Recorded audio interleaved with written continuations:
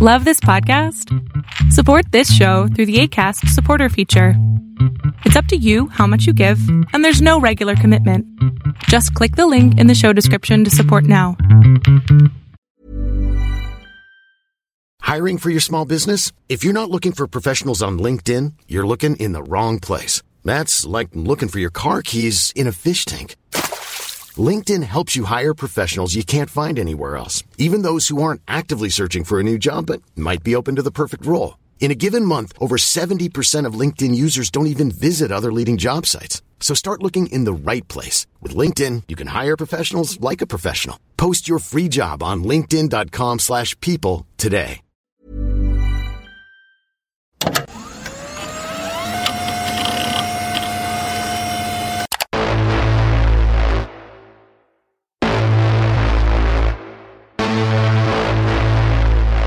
People live in a world of their own making. Frankly, that seems to be the problem. Welcome to Angry Planet.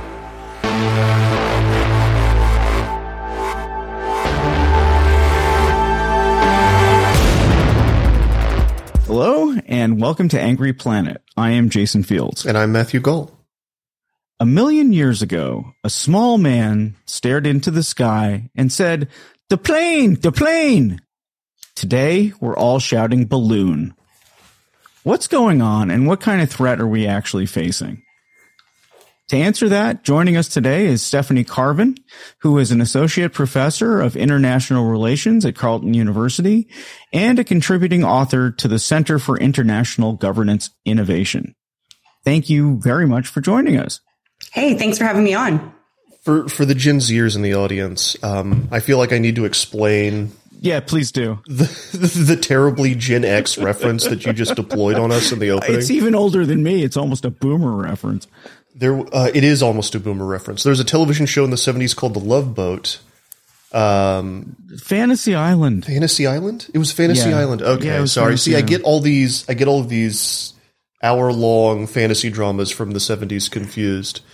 Peter Dinklage starred in a made-for-TV film on HBO about that actor's life, and we will move on now to balloons. I was just going to say, I mean, I'm not on here to talk about, 1970s sitcoms and TV shows, although we could. Right. I would be very happy to do that. But yeah, I was going to say, I'm not sure I could tell those two shows apart. Yeah, thank you. Thank you. I'm willing to bet that I'm older than both of you, perhaps combined. Okay, so let's get back to spy balloons. So what's a spy balloon, and what do you think they really do? So a spy balloon, I mean, apparently they're a thing. Okay. Let's just put that out there that, we have heard, this seemed very novel when this happened about, a week and a half ago now, almost 2 weeks ago. And, everyone's kind of looking in the sky and seeing the spy balloon. It does seem something out of like an H.G. Wells novel in some ways. It reminds me of, in the late 1800s, there were actually laws passed about aerial bombardments from balloons. So the idea of balloons playing a role is not entirely foreign, but the idea that this would be happening in 2023 is, I think, a little bizarre, which is probably why we're talking about it. But apparently this has been something that China's been doing for some time. Some of the reports out of Taiwan say, oh yeah, we're used to balloons flying over us all the time. There are, reports that the U.S. has been tracking balloons over the Middle East, for a number of years. So not just North America. And, this seems to be there seems to be some kind of intelligence collection or information collection that China is doing that they seem to be getting some kind of benefit out of, but it's not entirely clear what. China is basically saying, look, this is a weather balloon program. We're just doing scientific research. But I think what's important to recognize is that China has not always made a clear line between what is a research scientific expedition and an intelligence collecting expedition. And, I'm Canadian. We have in Canada seen Chinese research ice-breaking vessels go through our territory.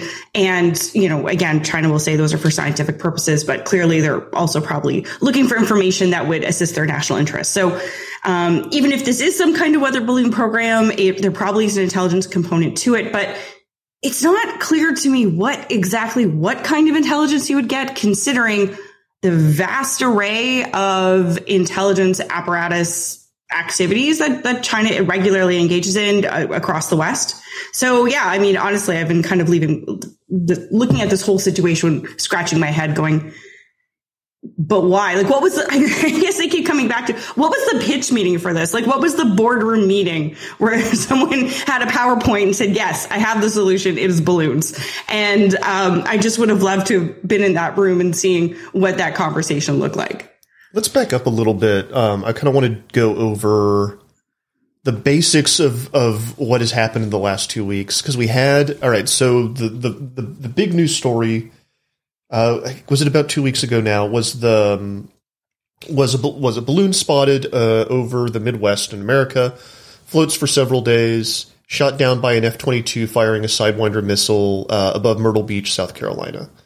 Then Canada said they were tracking one, right? Yes. Another they one said that they were tracking one in a suspected second. Right. So Canada was actually the first to come out and say, no, there's more than one balloon here, guys. Shot down over Lake Huron by F-16s. They missed the first shot, hit the second one. The second one is the one that one's kind of weird, though, because it's like a weird shape and no one's quite sure who owns it or who it belonged to. There's 4 balloons here, right? So there was the original one that was shot down rather spectacularly over Myrtle Beach, USA, fair enough. And then there was one that the United States shot down near Alaska, which they're still trying to recover. Apparently it landed on some ice and the conditions are very hard to go there. There was a third balloon, which was then shot down in a remote area of the northern Yukon. Again, very, very hard to get to. Not a lot of infrastructure up there. And then finally, the fourth balloon, which was on Sunday of this week, early February, the balloon was shot down over Lake Huron. And you're right. All of these balloons are different sizes, shapes. And what's curious to me is they're all flying at different altitudes. The original balloon itself was flying at about 60,000 feet. And that is interesting because it's getting close to what the U.S. military and I think scientists call near space, right? It's an area where it's too high really for planes to fly. There's not enough oxygen. It can't really support a lot of activities up there. So there's some concern that there's military potential there for things like, I guess, balloons, communications, things like that. So it kind of makes sense to have a balloon at that 60,000 feet, and it was big and round and we all saw it. And then, but these other objects that have been shot down, and we should be clear, they haven't definitively been called balloons. They haven't definitively been identified as Chinese. We should be careful about this. They've all been described as very different. The first one was the Chinese clearly owned a balloon. Yes, the Chinese owned it. The first but I don't think they've owned the other 3. They have not owned the other 3, no. Right. Right. And so I don't know if they're just not wanting to or if it's in fact something else. We don't know. The one over Yukon, for example, was cylindrical shaped. And as you said, the one over Lake Huron was octagon, is described as an octagon, which is a really bizarre shape if you think about it. But I would love to see a picture of it and what it actually looked like. But yeah, that's the object that's believed to fall. So they're all kind of different shapes and sizes. While the original was flying at that 60,000 feet, the one over Lake Huron was flying at 20,000 feet, which actually does make it more of a risk to aircraft, frankly. So there doesn't seem to be a lot of consistency, and that just kind of raises more questions than answers, I think. Do we then want to use the Pentagon terminology for these things? Is there technically unidentified aerial phenomena, right? Are you trying to say they're UFOs? I mean, they are, like, in the strictest sense of the word. I'm not saying they're aliens, but they are UFOs. But aliens. Right? Let's use that internet meme. Yeah. It's not aliens, No, I'm just to be clear for the Angry Planet listeners. For 1 sec, I just want to be real clear. I'm not saying these things. I'm literally saying that these are not aliens. I'm literally saying that. Jason, sorry. Okay, no. I actually have a theory about the other three. The first one, China believes, it has admitted it's theirs. I think the others are actually from a Bond villain. Because if ever there was a Bond villain plan, this is it. Yeah, that's one of the bizarre things to me, right? Is how little, because like our near peer adversaries that could float a balloon over us and not get picked up by NORAD until later and then destroyed, like presumably have satellite technology that can collect data much better than a balloon at high altitude, right? So, yeah, this is part of the bizarre thing. I like the Bond villain thesis just because apparently to take these things out, it requires a $400,000 Sidewinder missile, right? Like, so every time we're shooting these things down, like we're spending like millions of dollars. And that doesn't include like the cost of the plane, the cost of the fuel, all these other things that kind of go into these operations. So can you bankrupt the United States with balloons? It's a perfect Bond villain plot if you think about it.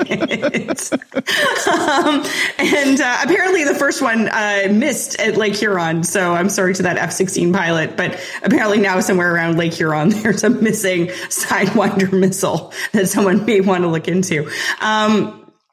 So yeah, it's not clear to me what intelligence you would gather using balloons. The first balloon, and like, I guess I'm calling them balloons here before I'm being lazy. You're right. They are unidentified aerial vehicles or thing. I don't, that gives us UAV. That's not particularly useful, but, we don't know what these are. Unidentified aerial phenomenon, right? UAP. There we are. So these different objects that are flying, it doesn't make a huge amount of sense. I have read reports that there have been motors seen on the original spy balloon, which gave it some kind of control that, if you are flying over suspicious sites in Montana, it does lend itself to that kind of activity. But, the kinds of, we're still going to learn a lot more, I think, once these devices are collected and we can actually see what sensors were on them and what data they may have been collecting. But so far, the first one, at least, they believe it was collecting signals intelligence. And signals intelligence, I'm assuming your audience is familiar with it, but just in case, it's any information that goes through the global information infrastructure. So any kind of digital file on your computer, text message, email, all that kind of stuff, right? So it potentially has the capacity to collect that. But this is where, again, I'm just kind of scratching my head because I'm like, look, China has one of the most successful and robust cyber espionage operations on the planet, I'm not saying the US or Canada or whatever doesn't do that. Obviously we all do. So, this is just the way the system works. But they also have, a very good human intelligence network, and they have a spy satellite program. So what is it that you're getting from these balloons? A very overt means of collection that you're not getting from these other three robust programs that you have. So again, that's what I don't understand is what are you just trying to see if you can operate some kind of spy collection in near space in case there's some kind of conflict and you're having trouble with your other kinds of means of collections? Is that what you're up to? Other than that, it just doesn't make a lot of sense, I think, from a collection standpoint. So actually, to not joke for a second, what if you're a country, we know the first one is China, but what if you're a country that can't afford satellites or can't launch them on your own, but you want this kind of intelligence? Some things could be out there that we just simply weren't looking for. And let's say, you're North Korea or some country even, well, you're not going to get poorer, but do you think that that's something that, does that make more sense? I think it makes more sense for a country that doesn't have the vast capabilities that China has. Right. And that's something. So again, I think we should keep an open mind as to these other balloons and where they're from. And and that kind of thing. We do know the first one was from China. We don't know what's going on with these other ones, and so I think we should be careful about it. I don't know if North Korea has a balloon capability. It might make more sense for them to have something like that. In terms of, it's not clear to me what kind of intelligence sharing they would have with the Chinese. It's possible the Chinese would provide them with information about where various things are. But again, even like Google Maps, that's like really good. Like, does North Korea need to go through all of this, or can they just use Google Maps, right? Like, can they just gather a lot of the information in open source? I mean, if anything we've learned actually from the conflict in Russia and Ukraine is just the value of open source here. So, again, I just don't understand the pitch, but maybe I'm just not good at thinking outside the box. I think we should also not rule out the possibility that it is exactly what the first one, at least, is exactly what China said it was. That it was like a weather balloon that drifted and got caught up in a jet stream and ended up over America. I think that's not. We know that those programs exist. That people do float weather balloons. China floats weather balloons. Everyone floats weather balloons. And that balloons are hard to control at high altitudes and they get away from you. I think that is a reasonable possibility, right? I would agree with that. And actually, that's what for the first week, that was actually my assumption, right? Was that this was probably, because it's so bold to send a balloon like that that everyone can see over the United States. And so I thought, okay. And, one of the things I think that we forget is coincidences do happen. And authoritarian states make mistakes. We always attribute absolutely everything we do to some kind of nefarious scheme or purpose. And that's a big mistake. Authoritarian regimes do screw up sometimes. But like I said in the beginning, even if it is a weather balloon, it doesn't preclude intelligence gathering capabilities. Right. And I think that's an important thing. You don't see that. So, and if it was a weather balloon that had gone astray, they probably should have notified the United States. That, hey, this thing is entering into your territory. Please don't freak out and shoot it down with an F-22. But that's not what happened. And I mean, we can have a whole other conversation here. And I think it's actually really important about communication during this whole instance between the United States and China, which has been very poor. And that's extremely concerning. But, I don't think I don't think we should preclude that this is indeed a weather balloon. We're going to learn more when this comes out. But yeah, it's just again, it's just a lot of head scratching. And, but we shouldn't forget that authoritarian powers make mistakes too. Actually, can we talk about that communication breakdown? Because I'm almost more interested in that. I think there's a lot of things going on with the balloon story and with the UAP story that tell us a lot about what's going on at the Pentagon, with international relations right now. And the fact that this happens, it's something that we've known China has been doing for a while, right? There was at least 3 that we know of during the Trump administration, or 3 that they fessed up to. I'm going to guess that we have similar projects also going above mainland China, although I don't know, but we can talk about the Pentagon's balloon programs because there are quite a few. We used them in Afghanistan and prosecuted a war criminal with them. We'll get into that in a second. But this thing happens. It gets shut down right as Blinken is about to go over to Beijing and have talks. They use this as a pretext to cancel those talks. China comes out with a statement that's like, well, Blinken was never coming anyway, so, nothing was actually canceled. It's a very strange statement. Why, what do you make of the communication breakdown here and how it kind of speaks to China and America relations more writ large at the moment? Because it feels bad. Yeah, no, I think that's it. Bad is really kind of the bottom line up front, right? And I think you're right. I think this is actually where the main story here lies. I'm not worried about the balloon. I'm worried that during a potential misunderstanding of a military nature, there doesn't seem to have been great communication between the United States and China. And I think that's kind of what scares me about this, in the sense that the fact was, during the Cold War, one of the first agreements between the United States and the Soviet Union was a hotline agreement that, there had been enough nuclear scares that everyone sat down and realized, okay, we need the leaders to communicate in a crisis to de-escalate and prevent nuclear war from breaking out in a crisis, right? So we're going to have this hotline agreement where both sides will agree to talk to each other in an event of these kinds of crises. We don't have, at least to my knowledge, such an agreement with the Chinese, right? And this isn't the first time where there's tensions between the two countries and there's no communication whatsoever. The reporting is that, and I mean, I'm sure this is coming from Pentagon sources, so, let's keep that in mind, that they did try to call their Chinese counterparts and they're just simply not picking up the phone. And that concerns me because, in this case, okay, it's a balloon and maybe it's a little bit embarrassing. And, as you say, China's now saying all these kinds of things like, oh, Blinken wasn't coming, or that, they're saying that, the U.S. has 10 balloons over China right now, which actually might be a thing, as you're going to point out. But the fact is that, we need to communicate in these kind of crises, because if we can't do that with a balloon, what's going to happen when the situation is far more tense and far more serious?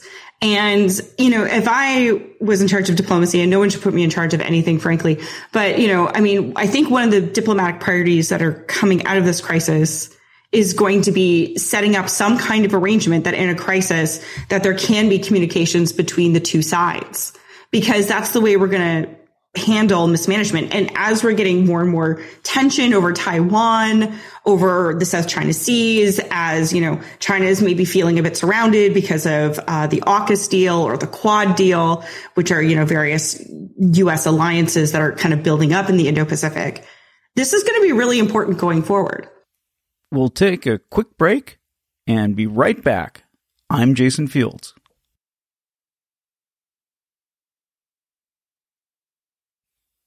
And we're back with more of your favorite show, Angry Planet. Another aspect of this that I think is really interesting is, and this is something I noticed after the Biden administration started, you kind of go through these. The public-facing communications of the Pentagon has different flavors in every administration. And I would say that Biden's Pentagon has been very press savvy, in a way that I don't feel like I've seen since the first Bush administration, second Bush. They proactively called this press conference on Thursday night when they were tracking this thing. They brought all of the press in. They probably could have just ignored this thing and not said anything, and maybe it would have been on social media. People would have been talking about it. The Pentagon could have put out a press release about it or whatever, which happened, by the way, in 2019 when there was one of these above Hawaii. So this has happened repeatedly before, but that's not what they did. They brought all the journalists in on a Thursday night late and had an hour-long press conference where they sat them down and said, "We're tracking this thing. We think it's Chinese. Don't worry, everybody. We can't blow it up now because there's too much debris, but we are going to watch this." And every step of the way, they were in contact with the press, and kind of in control of the story. And I think that's very interesting too. I'm just throwing that out there. I don't know if anyone has a response. I agree with you completely. If this has happened before and it's not talked about, or if the Pentagon doesn't immediately acknowledge it as a threat or call it a threat, doesn't that mean people wouldn't have reacted like this at all? And Stephanie pointed out, I think, something so important, which is the reaction was massive. We don't shoot things down with Sidewinder missiles very often. I mean, not only are they expensive, I mean, it's just not something you do. I mean, the F-22's first air-to-air kill, I think. Yes. I mean, it's just I believe one of the generals said, Air Force generals said, a kill is a kill. So. Hello, Air Force. Sure. Good for you. Yeah, it just seems... that is the heaviest hand you could possibly have. If F-22 versus balloon. The other the other aspect of this I'll bring in, I think the other thing one of the other reasons they did this is that they, while they're playing for the public, the Pentagon has also gotten really good at playing for Congress, who is their other audience, and which is an extremely wild body at the moment, as anyone that's following U.S. domestic politics will know. And I say this because this fucking UFO thing, the alien stuff, people, especially Congress, are watching the skies right now. There is a fascination in the culture and in America's legislative body with the skies. For anyone that kind of doesn't know what's going on there, I'll run down it really quickly. Essentially, like,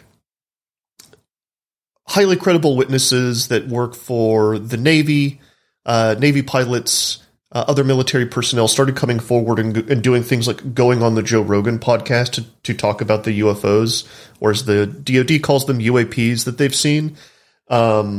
This caused like Marco Rubio in particular to freak out and demand answers from the Pentagon. The Pentagon creates this new thing called the All-Domain Anomaly Resolution Office, which is like an X-Files type organization within the Pentagon that is going to investigate weird stuff in the skies.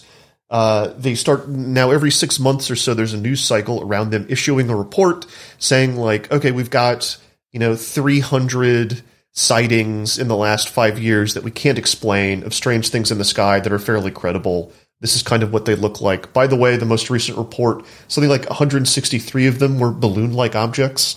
Just throwing that out there. And every time this kind of comes into the news cycle, there's people talk about aliens, right? But I think it's much more. A lot can happen in the next 3 years. Like a chatbot may be your new best friend. But what won't change? Needing health insurance. United Healthcare Tri-Term Medical Plans are available for these changing times.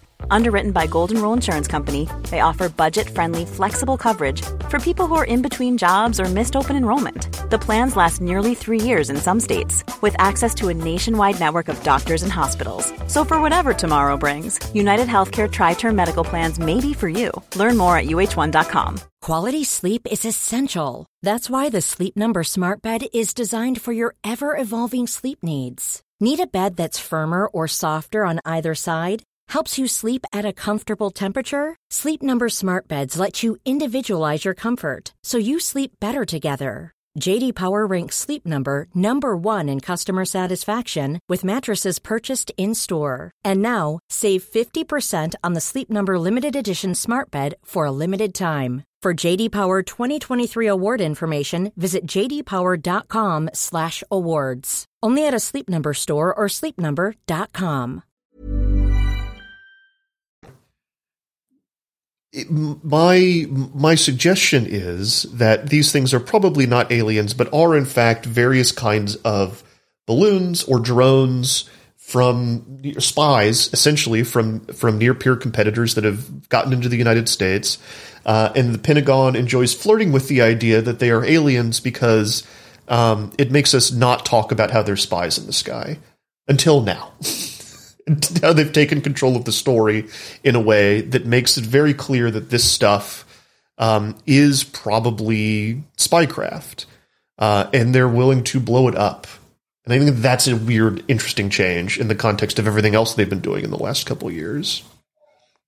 I just think that's so interesting in terms of kind of maybe the American or North American psyche with regards to security and stuff like this. Mm-hmm. I mean, I think in Canada, I mean, yeah, we have the alien rumors and stuff like that here too. I don't think we actively publish. I mean, I'm going to be honest with you. Actually, I think 2 years ago, there was one reporter who just kept coming to me with stuff about alien stuff that the Canadian pilots had seen and unidentified objects and things like that, and asked me to comment. I'm like, I am not commenting on this because I am not adding the X-Files to my research agenda. But I think you know, what's interesting to me is that like we are in North America protected by oceans, right? In Canada, we really just have one border. We technically now have a border with Denmark over Hans Island, which could be a whole other episode. But for the purpose of this conversation, are really only borders with the United States. Like we have perfect security, right? And I think in some ways Americans have always demanded perfect security, right? Like to annihilate any potential threats and do so in a way that, you know, is still consistent with values, et cetera, which is always a different kind of tension. But I think this is part of the freak out, right? Is that we always have expected perfect security in our lives, in our skies and things like that, which makes us very different from other parts of regions of the world, like Europe, like, you know, Asia and things like that, where there's been like kind of these large conflicts. And so I think this is partially explains the shock that we're just not used to this idea that other nations, you know, even if they have cyber, even if they have like satellites and all these other kind of things, the idea that they would actually send something over into our space, you know, violating our sovereignty is just so foreign that it is, I think, a real shock to the system. And I don't know, I guess it's prompting different, you know, U.S. Servicemen to go on or women to go on these podcasts and talk about all the UFOs they've seen. But I think this is why there's just been such this kind of visceral reaction in both countries to these balloons. And as you say, if as a result of NORAD's now saying it's opening its lens, it's going to be looking at more objects. So if there's going to be more objects that are spotted, if some of these UFOs are debunked as, you know, the spy equipment of other countries, I think that's going to have a really interesting impact, I think, on our understanding of security, or at least perception of security going forward. And that might change some of our ideas about, you know, what is actually needed for our own defense. Well, we're going to run out of sidewinders. So I have a question that's totally, to me, related to this. In your piece that you wrote for Newsweek, Stephanie, you mentioned a Gingrich tweet, which was just, you know, espousing the EMP theory, right? And I was just wondering if that's also is just part of the whole, you know, fear of losing perfect security. What do you think? So I just love, I mean, we can see each other as we're recording this. I just like the fact that Mac just like did like this eye roll face palm when he heard EMP. And I think, and I have very much the same reaction every time I hear it. There just seems to be this market for EMP paranoia and fear that people just think that this EMP is going to be the weapon that eventually takes out North America. And I mean, it doesn't make any sense. Like why you would use an EMP. As someone, you know, once pointed out to me, EMPs, you get a free one with every nuclear explosion. You know, I mean, that's kind of, and if you're in a nuclear explosion, like the loss of power is like the last thing you're really going to be worried about. So this EMP thing, I think it's along the same lines, right? It's seen, you know, I think they remade Red Dawn a few years ago, right? And it was an EMP that kind of took out North America and, or at least the United States, and made it vulnerable to North Korean invasion, because of course it did. You'll notice in that Newt Gingrich tweet that he explicitly like calls people to buy a book from one of his co-author, like one of the people that he writes books with. There's a lot of self-published EMP books out there. I mean, in a different lifetime, I would have loved to have sat down, read them all, and done an analysis of what this is. But I think it speaks to this larger, as you say, this kind of larger fear of not having perfect security, that there are these kind of perfect super weapons that will be able to take out America. And wouldn't it be ironic if it was on a balloon? You know, the finest technology of the 19th century. But I mean, of course, like, I mean, it's just so bizarre, because like the idea that like, I mean, the kind of resources you need to get an EMP, say, across the Pacific and then detonate properly, it seems a little bit beyond the capacity of a balloon to do that. So, yeah, I know it, but you know, and then you had people talking about bioweapons, and you had people talking about all these other kinds of things. And it just, Yeah, I mean, there really is this kind of market for this idea of this kind of perfect weapon that will one day take out America. And, you know, a lot of those weapons actually already exist. I don't think we have to go too far into making them up. I think this is something that we can, you know, there's a lot out there that's already pretty deadly. You also have talked about some other more genuine threats. You know, in this piece. And I just was wondering if you want to talk about just a little bit of maybe about cyber and tell us a little bit. Again, this is something I think people have forgotten. The Office of Personnel Management breach, where some 22 million people's records were revealed. I mean, something like that. I mean, that's a bigger threat, right? Oh, it's an unmistakably bigger threat. It is a devastating threat, right? I mean, that particular cyber incident, right, attributed to China, had the record of every single government employee, anyone who'd ever applied for clearance, and their friends and family, right? Just the sheer number of people that were in that database is unprecedented. And if you think of all the other kinds of similar attacks, maybe less high profile, but like gathering information on who's staying in what hotel near Washington, D.C., and other kinds of large databases, I think, you know, China can put these things together, right? And they can create profiles and they can identify who the actual intelligence assets of the United States are, or who in an embassy is actually a spy.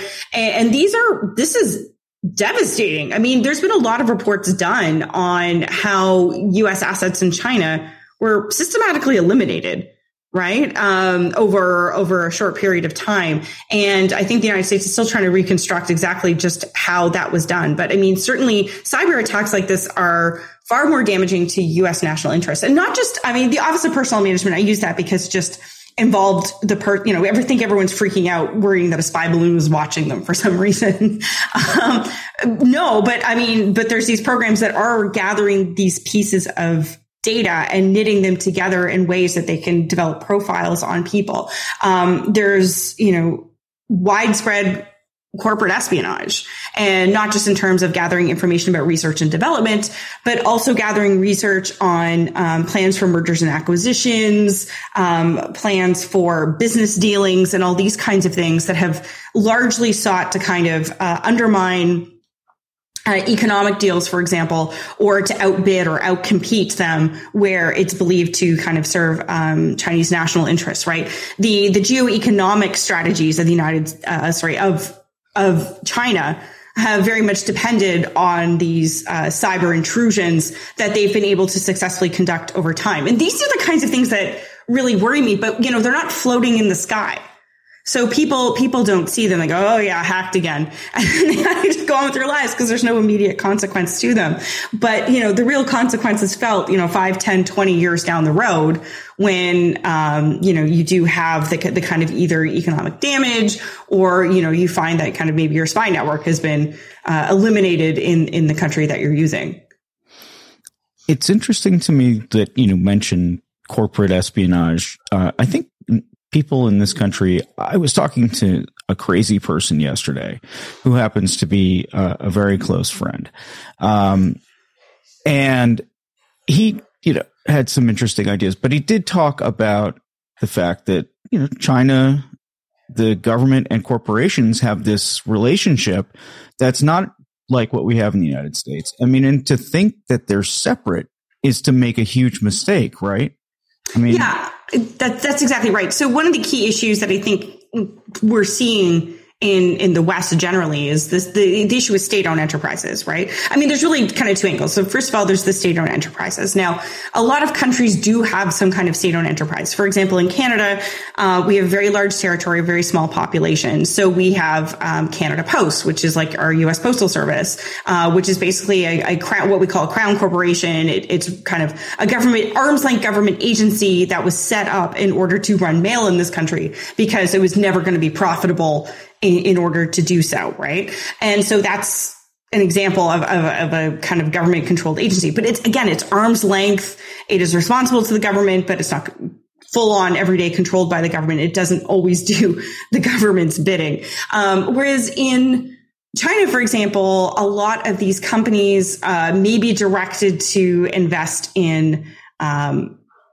certain areas in order to buy up R&D. For example, research and development. We want to gain expertise in a certain area, so we want to buy up, companies that are working on renewables, or companies that are working on solar panels and things like this. Because, we're spending millions of dollars to buy the company, but the intellectual property we were getting is worth billions.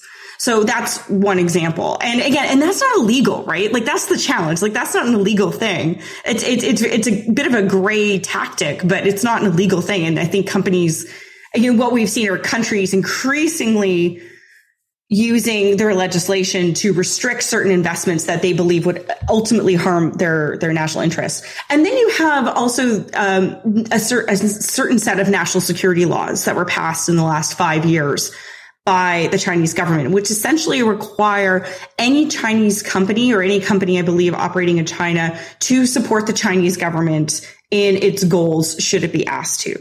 And this has played a major role in the debate over companies like Huawei, for example, the Chinese telecommunications company that, in places like Europe and places like Canada, I think the US was pretty quick to jump on Huawei. But the fact is that, if it was ever requested by the Chinese government, would Huawei actually give, say, information to the government of China? Would it shut down communications? And as we're moving into an era of 5G, and where 5G becomes part of our critical infrastructure, is that a risk that we're willing to tolerate? So, I think this is part of it, right? That, one of the biggest challenges are the ones we don't really see. And in the case of Chinese companies, they're not even illegal necessarily, right? The Chinese can come out and say, look, we're just doing what you guys do. We're just better at it than you are. But the Chinese, the issue with Chinese state-owned enterprises in particular is that they're not necessarily efficient.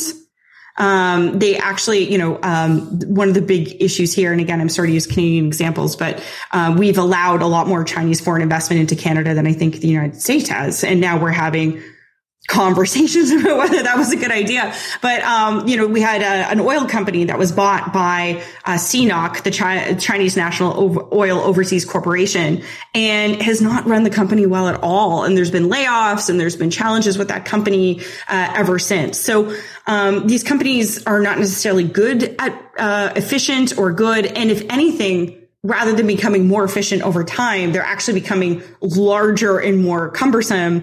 And the ultimate concern, I think, at least in smaller countries, like in Europe and in Canada, that if a large state-owned enterprise comes to Canada, or even a large private Chinese company like Huawei can come to Canada, because they have the support of the state, that they ultimately can undercut all competition until they ultimately control a particular sector and undermine all possible competition, giving them a de facto monopoly over a potentially strategic area. So again, it's hard because not all of this is illegal, but it is a real economic national security, I think, is going to be the big challenge of the 21st century. Sorry, that was a very long answer. It's a great answer. It's something I'm really interested in.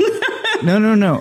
I would just say, though, if you're doing all of that, I too might go, hey, look, a balloon. Or let me ask you this, kind of picking up that thread about specifically American anxieties around Chinese companies. What do you make of TikTok? I'm not on it. I encourage my students not to be on it. Look, on the one hand, I don't think it's good, right? Okay. I don't think it's good. I do worry that, you can get access to, it provides access to a large amount of data about the US population to a government that, is not always, we describe as an adversary. I think that's a bad thing in and of itself. But I mean, I think let me use the Huawei example as a reason why I think we have to be careful about the TikTok conversation. Because with Huawei, when it came to this big discussion about banning Huawei in Canada, everyone thinks, okay, we're going to ban Huawei, we're going to be safe. Right, we're going to make Canada safer. Well, no, it's not true at all, because like all the other telecommunications companies have giant holes in their cybersecurity that are being exploited. I always say, like, China doesn't need Huawei to to spy on, United States or Canada or any other country. It's doing it right now, and it's doing it fairly well. And I think this is also the case with TikTok, right? Like, I mean, if we ban TikTok, or if we force a divestiture or whatever it is, I think that it's not going to solve the problem, because a lot of companies are willing to sell data. Yeah. A lot of these social media companies are out there selling the personal information of Americans and Canadians and anyone else who's using their platforms, and trying to just get that information that way too. So it's not enough just to plug. I feel like, there's like many different leaks in the dam, and we're kind of trying to poke our fingers in, trying to stop all the leaks. But we focus on these one things when it's really much broader threat that we should be having in terms about privacy, data, and things like that. And that's what's actually going to protect Americans, Canadians, and things like that. If we can get that straight, just banning TikTok in and of itself isn't going to solve the problem, even if I do have my reservations about letting China have it. If nothing else, IQ points would go up if people stopped using TikTok. So I don't know if that's true. I'm going to throw. I think that aspect may be a moral panic. I mean, I'm on Instagram, and I'm using Instagram just to see the TikToks I'm missing. Right. Yeah. That's why I use. I mean, I would love to be on TikTok. I miss Vine. If everyone remembers Vine, Vine was amazing. Vine. And they killed Vine. Bring back Vine, Elon Musk. And if you do one thing, bring back Vine. But yeah, I mean, it's you can see why people use it, right? It's fun. It's now the dominant kind of social media platform, and it's changing the way people communicate. Yeah, absolutely. I think I'm just not smart enough to use it. Let's be honest. No, you're just old. It's like programming the VCR. I'm still trying to reprogram my VCR. What if we put episodes of Fantasy Island on TikTok? There we go. In discrete 3-minute chunks. It's like, what was that platform that like Quibi? Yeah. Quibi. Okay, thanks. Poor dumb Quibi. Such a terrible idea. So Matthew, do you have anything else? Yeah, let me run through America's balloon programs real quick, just because I teased it earlier, and then we'll get out of here. So another thing that happened in 2019 that was pretty interesting. People started seeing strange objects in the sky above Montana. DARPA came out and was like, "Hey, those are ours. Don't worry about it. We're just working on high altitude balloons." So there's that little data point. Also, I mean, we've looked at using high altitude balloons repeatedly, especially in the 50s and 60s. And the EMP stuff is crazy, but like bioweapons, like there's old DoD plans to use balloon delivery to drop crop killer basically above countries, and they tested it and it worked. They never deployed it. They shelved that thing, but it's something that the Pentagon looked at. Probably the most famous use of American balloons are low altitude, or maybe the most recent. And they're surveillance equipment. They look like dirigibles. They look like the Goodyear blimp, a little bit smaller. And they're tethered, so they don't free float, because balloons, as they get higher in altitude, are a pain in the ass to control. But yeah, you basically float a balloon at low altitude, like sub 1,000 feet, and have it, watch Kabul or Afghanistan, or increasingly the U.S. southern border. There's something like 15 of these things, I think, along the U.S. southern border. Department of Homeland Security loves them. The footage from one of these became instrumental in prosecuting a criminal case against Robert Bales, who was a soldier in Kabul that killed, I think is convicted of killing 16 Afghan civilians. And they use the balloon surveillance to capture him and prosecute the crime. So, like, this stuff is real. Like, we are using it. It gets dicey when you get up into the high altitudes, though. So, just wanted to put that context on the whole thing before we get out of here. I mean, that doesn't surprise me, the idea that the Pentagon would use balloons in some ways. And, China's claim that there's now 10 balloons over China right now, I mean, might be true. I don't know. Yeah. It might be real. I don't want to totally discount it because, the Pentagon has a large budget in which to experiment with things. And who knows? Maybe there could be some purpose in the future for balloons. H.G. Wells, get your H.G. Wells on. This is going to be pretty amazing. But I do agree with your broader point about like Americans being really good at sublimating their anxiety about security concerns, which I think is absolutely true. I think that was probably at the heart of the last time we were watching The Skies in This Country and Real Paranoid in like the 50s and 60s. We had just come out of which also saw a large alien boom. Exactly. Right? No, that's exactly what I'm talking about. Because during World War II, we had Japan was floating balloons filled with explosives into the country. And I think it killed a Boy Scout troop, I think was the only deaths. Got caught up in killed a Boy Scout troop, and America was literally asking and training civilians to look up at the sky and watch for stuff coming into the country. Like, that was a known program. Well, of course, the next 20 years, the 50s and the 60s, you have a giant panic around weird stuff in the sky, around UFOs, that gets kind of sublimated into a threat about aliens, right? Like, it makes perfect sense. And I think a similar thing is going on right now. That's all I got. Thank you, Matthew Gault. All right.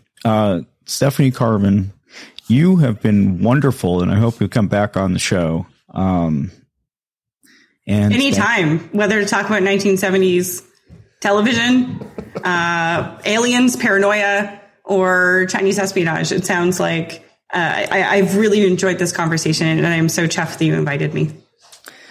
So thank you again, and we'll talk to you soon. Cheers, eh?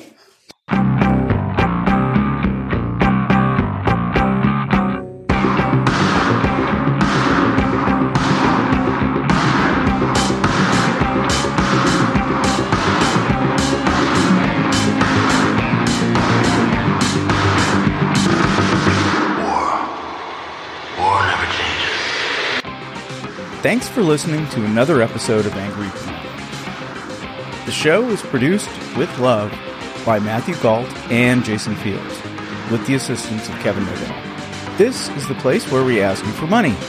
If you subscribe to us on substack.angryplanet.com, it means the world to us. The show, which we've been doing for more than 7 years now, means the world to us, and we hope it means a lot to you. We're incredibly grateful to our subscribers. Please feel free to ask us questions, suggest show ideas, or just say hi.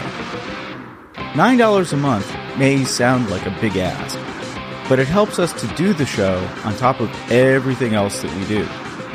We'd love to make Angry Planet a full-time gig and bring you a lot more content. If we get enough subscriptions, that's exactly what we'll do. But even if you don't subscribe, we're grateful that you listen.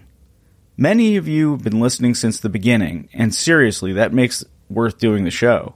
Thank you for listening, and look for another episode next week. Stay safe.